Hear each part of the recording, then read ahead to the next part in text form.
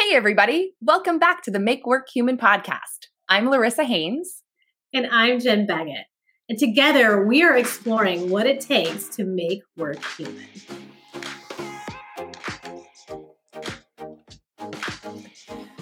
Hey, guys. So on the podcast today, we have my friend Lauren Greif. And a little bit different today because we just sort of jumped into the conversation. So we're going to do a little intro and then lead you right into the fun. So Lauren is the founder and president of Portfolio Rocket, which is a career system developed for senior level creatives and marketers committed to being in control of their search. And she has so much good stuff to say. So I hope you enjoy the conversation. So most of my clients, a large number of them, have been so wildly successful on their own. They developed apps, and they thought that party was never going to end, right? They were always going to be found, their portfolio, somebody. And even though clearly the pandemic, was a game changer for everyone, at a certain point in their life, not only do they have their own wants and needs, so just because they're being found doesn't mean that that's something that they want to do. They could be found by a bunch of crap. And there's like these people, whoever they are, I don't want to diss on recruiters or anything. These people, hiring managers, decision makers, are calling me and they don't even know what I do. Like they're just randomly calling me because they see that I have, that I worked at Coca-Cola. Well, I worked at Coca-Cola 15 years ago. Like, are you not paying attention here? Right. So they have to have some skin in the game. Absolutely. They have to, because for them, for creatives and marketers specifically, what I know so well and so intimately is they are their work. They are their work. Their portfolio, you don't like my portfolio, you may as well be saying, in subtext, you don't like me. Yeah. It's not like an accountant. It's not like somebody in manufacturing. That portfolio is like a lifeline, an extension of not only their body of work, but the whole entire reason for being. Yeah. And if that is compromised, then, what next? I mean, of course, there's other components of it, but I think that is one of the key differentiators with this breed of talent. Yeah. I love that. And you have some awesome, fun, smart, cool people in your little tribe there too. Yeah. So Lauren had me come in to do a little kind of EQ talk once and they're just awesome people. Oh, that's so good. I love that. You were amazing. And I know that, we've been through, I'm in the middle right now of my fourth group. So I started my business in March of 2020. Pretty swiftly, I was able to start building individual clients. And then at a certain point, I was kind of like, oh my, like, this is not sustainable. So I built in a group program essentially to scale. But what I really didn't factor in initially was how powerful the group dynamic was in terms of the support piece. Yeah. But also they are accessing each other's network generously. So if each person randomly has, whatever the average is, 250 connections on an average, well, you multiply that by, I don't know, 12 people who are all, in creative marketing fields. Somebody's going to know somebody. Yeah. That's really powerful. That's huge. And so they are developing their own relationships offline. It's a perfect test bed for them breaking into conversations, getting to know each other, starting to network, because now, of course, they've got a much warmer referral. Oh, you're a friend of Shannon's, or, oh, you're a friend of Andres, oh, great. I'd love to speak with you. And so that whole referral fast track, which is the entire, really what is behind the hidden job market, right, is building those referrals, is expedited and also builds a lot of confidence, so that when they go out to network with strangers, which is what I call it, networking with strangers, then they have some practice under their belt, and they also are less, they're less herky-jerky and intimidated, and they start to realize that, as uncomfortable as it may be, the more you do it, just inevitably it'll ease up, and that's really, it's exciting for them. They're like, oh my God, like I just spoke with them. Like this one guy who's at Xbox, he's like, I just spoke to this guy from Fortnite. Oh my God, I've been following this guy forever. You don't understand. We had like a real conversation. And I'm like, Gaston, like that is like my day is made. He goes, I never knew this could be so fun. Oh, that's awesome. I love that. That's awesome. Because networking is like the most dreaded thing for most people. Like a lot of people. Like, not this one. Not that one over there. Right. And I am by nature an extrovert. I love people. I love strangers. In True Confessions, I spoke this morning to like 400 people at an AA meeting. So I've been sober for over 15 years. And so I spoke, and that's a really safe place. Yeah. And, I can go there, I can bring it, like all of it, blah, blah, blah, blah, blah. And it was wonderful. Totally fueled me, lit me up, all that. I have been like bemoaning kind of my like awkwardness on Clubhouse. And I'm like, oh my goodness, like, now I know and feel and have greater empathy for those folks who are, more challenged on LinkedIn or in other places. Like, this is useful. And that's my goal every day, to be useful. So it makes it's really been a very humbling, truly humbling experience, but it's happening. Love it. Good stuff. I knew this would be like just a fun conversation no matter what. Well, fun is important. Oh, like fun is really important. And I find that one of the most dreaded things, talk about it, Jen, like, right? Dreaded activities in terms of networking, even bigger, is actually embracing the fact that you have to look for a new job. Oh yeah. Like, that is like a root canal without immediate relief. Like that is not a fun process. Mm-hmm. And people have a preconceived notion that it's going to be hell. and it is. I mean, I'm not going to minimize it in any way. It's hitting you at every level, right? Yeah. It hits your pocketbook because you're not making money. It hits your relationships because you're moody. It hits your ego because nobody wants me. It hits, all the pieces of who and what we're all about.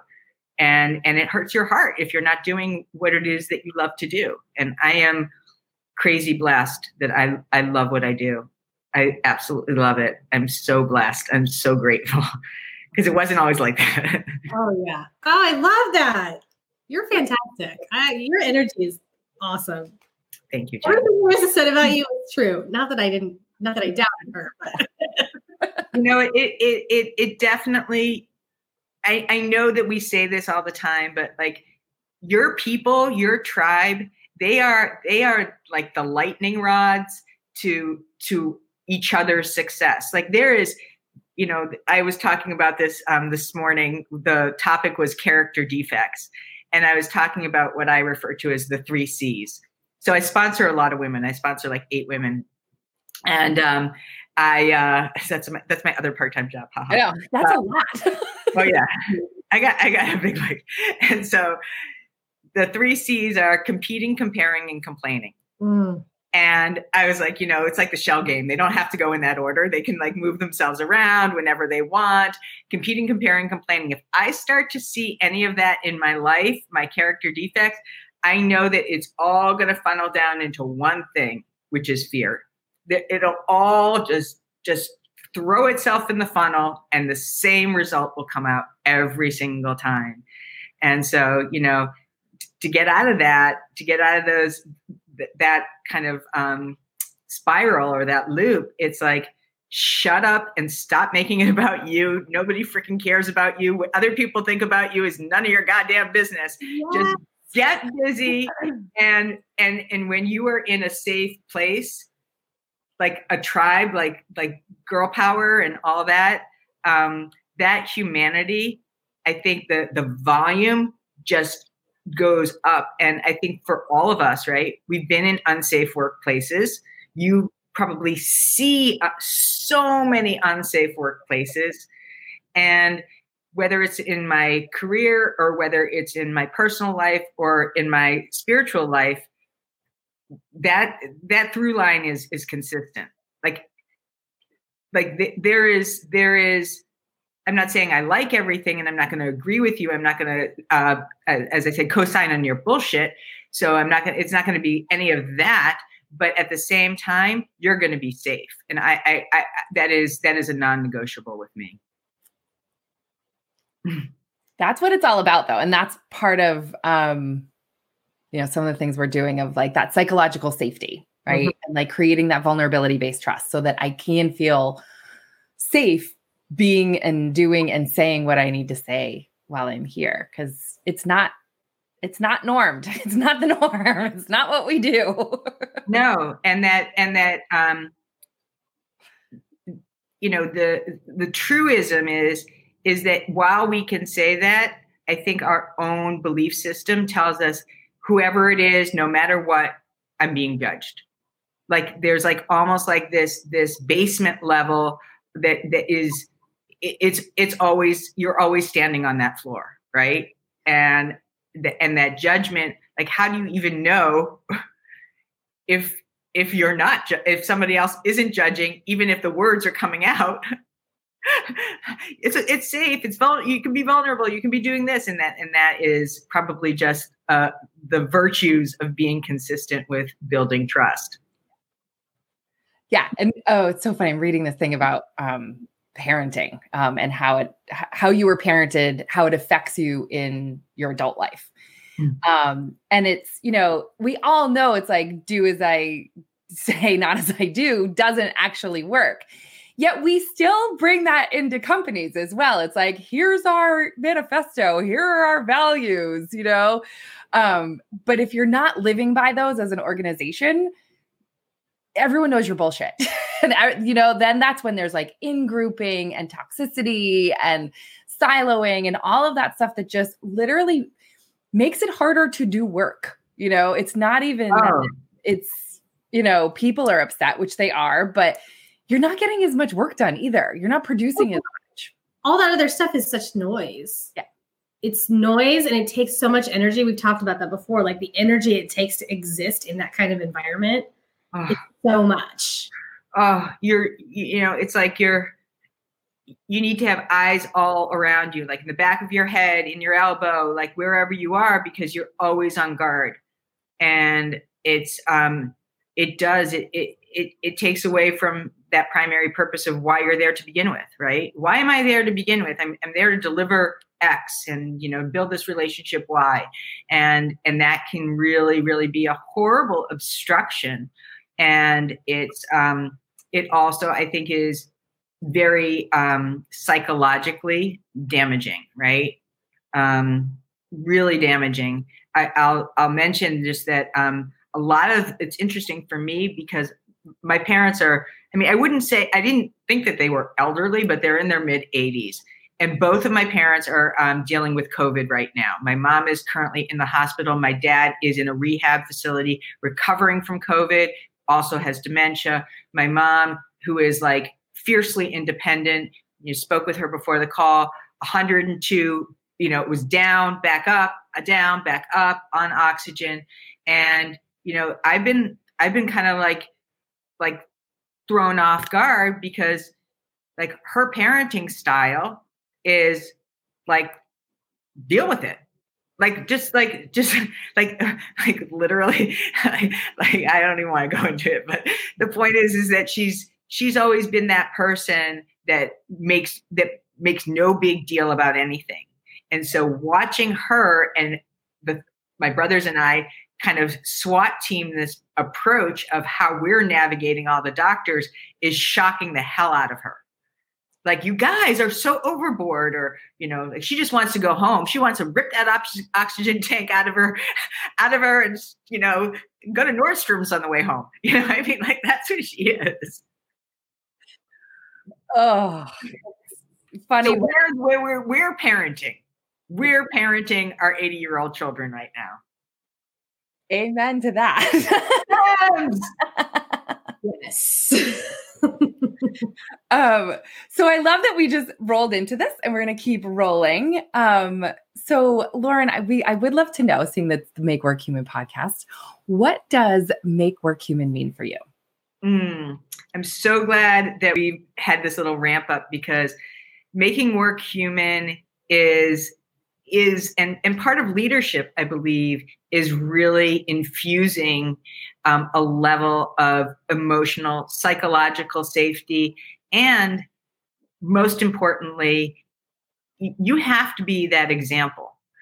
You'll never necessarily know the traits and the behaviors, the characteristics that are, translated from person to person to person. And so, just like parenting, right? We think that we're putting out this, but they're taking away that. And as long as that's consistent, then that team and that humanity within each individual person is developed. I've seen it work in both directions. I've seen that be, and I think that I learned an interesting nuance earlier this week in talking to a fellow colleague, where he talked about the difference between being personal and being personable.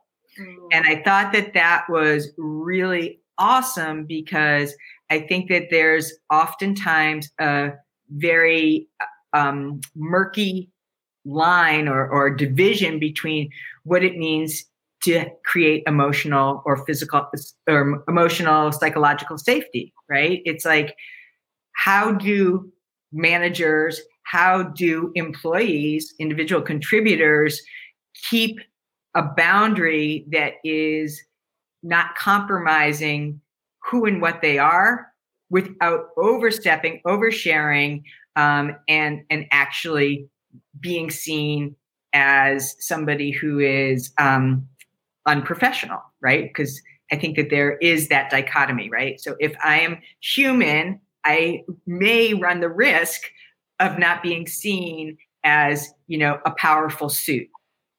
And so I think that there is, of course, within each company, varying degrees of humanity. I think the $1 million question is, what's the right fit for you?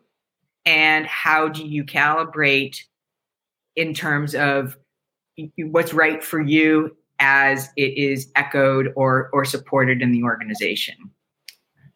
I love that. I love that the idea of choosing what's right for you, which brings me to a curiosity, because you are a coach and you coach people that are looking for jobs.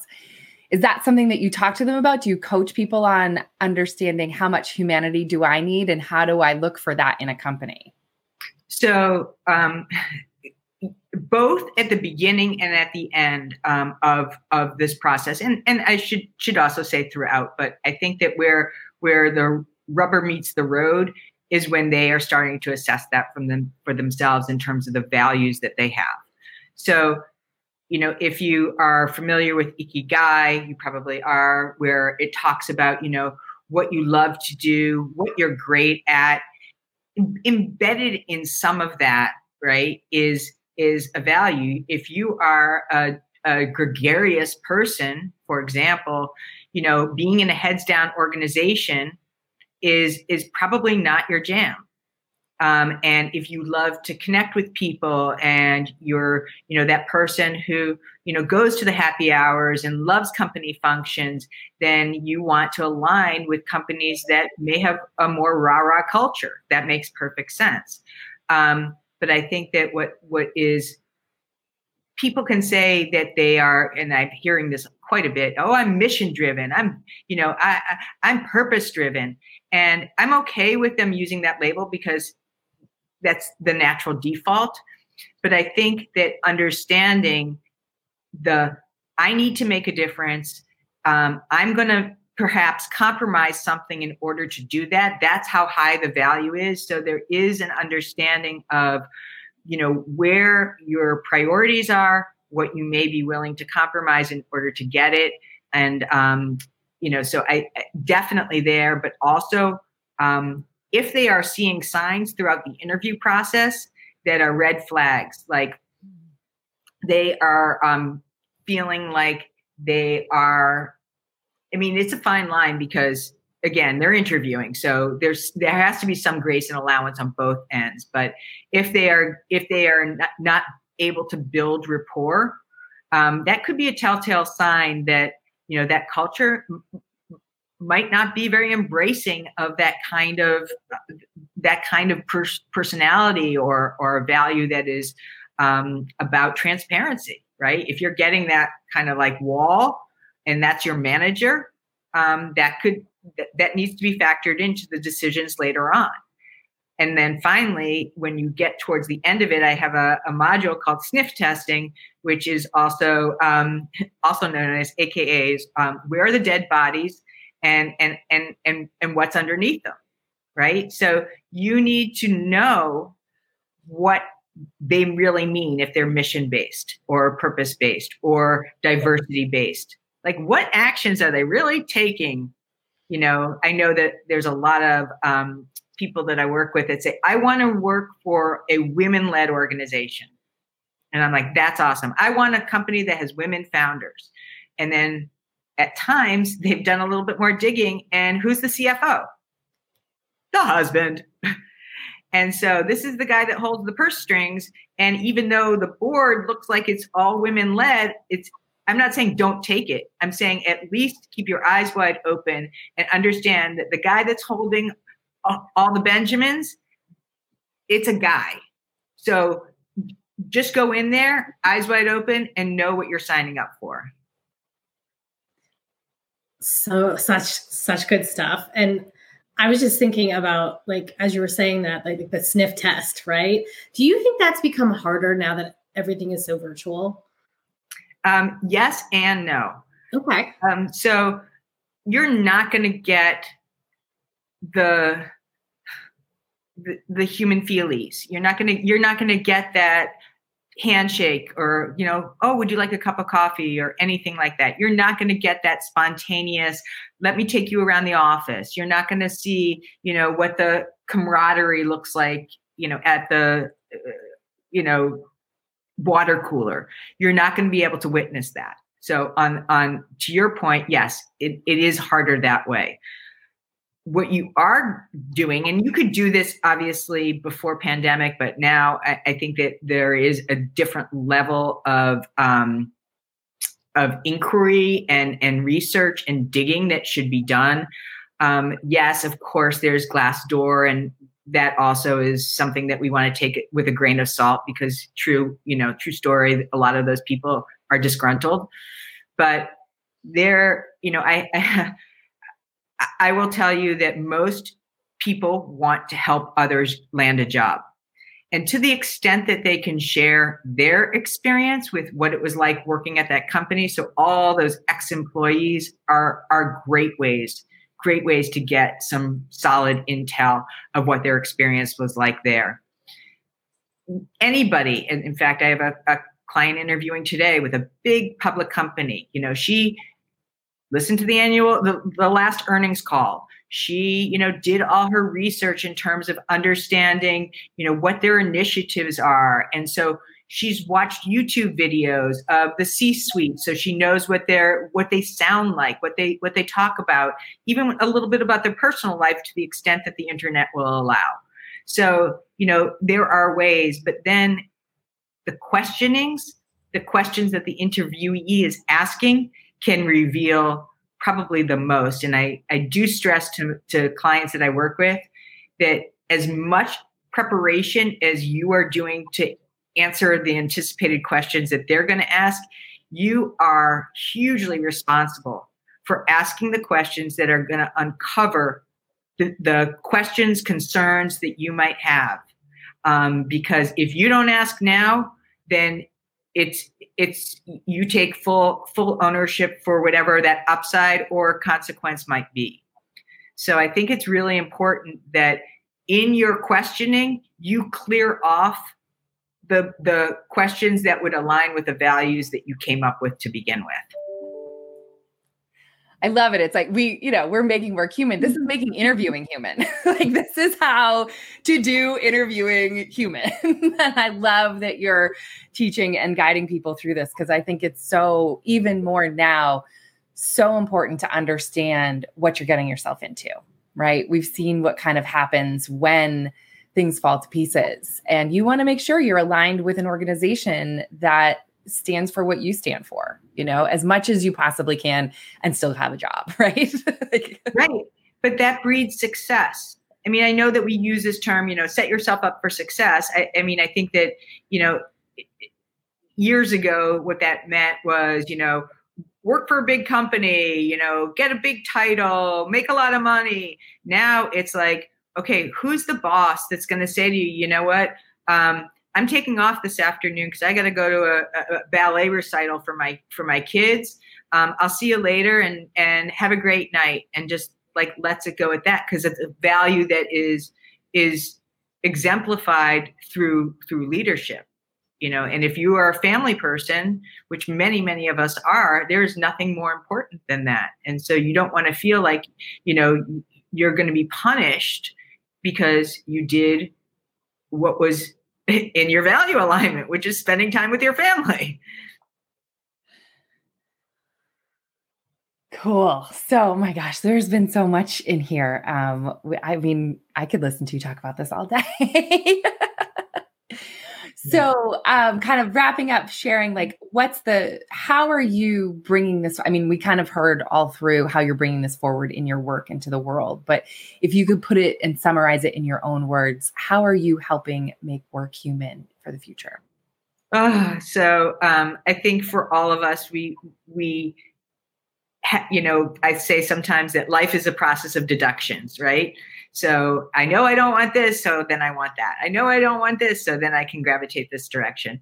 So the humanity that I strive to bring into every conversation, every coaching session, every group session that I have is, not only am I here for you, but I don't want you to need me anymore. I want you to pick this up so that this job, the next job, and the jobs going forward you are able to implement this in a consistent and repeatable way. So this is not about I'm a great coach. This is about you being able to integrate these tools insofar as they become yours, and they become lifelong, because we don't graduate from networking. For many of us, we are going to be working, hopefully, with a lot of joy and freedom well into the latter parts of our lives. And those things are going to change. I had a conversation on LinkedIn, or it aroused a lot of interaction about, the dream job. Well, maybe now there is a dream job and that's what it looks like, but that is going to change over time. Your values are going to change. The areas that you want to grow and learn are going to change. The types of environments that, I've worked in many cutthroat environments. Not for me anymore. I don't want to do it. I just done. I want to be around people that are kind and loving and human. And, I fully embrace mistakes for myself and for my clients. The clients that say, I just screwed up that interview. Okay, great. What did you learn? How are you going to use it next time? What would you do differently? That gets to be the last time that you ever do that. Congratulations. That was the last time that you will not have to, go into an interview unprepared. And so I think that it is ever present. I'm a very I'm very accepting as a person. That doesn't mean I love everyone and everyone's amazing, but I'm also wanting to make that very clear that I am here not only for you and with you, but when our time together for however long it is, you'll always be able to have access to me, but you can do this yourself. That's amazing. So good. I think people need you in their lives. So where can people find you, Lauren, if they want to work with you? Oh, thank you, Jen. So definitely on LinkedIn. I know, thank you for putting my name up here. Both of them are awkward spelling, so I get that.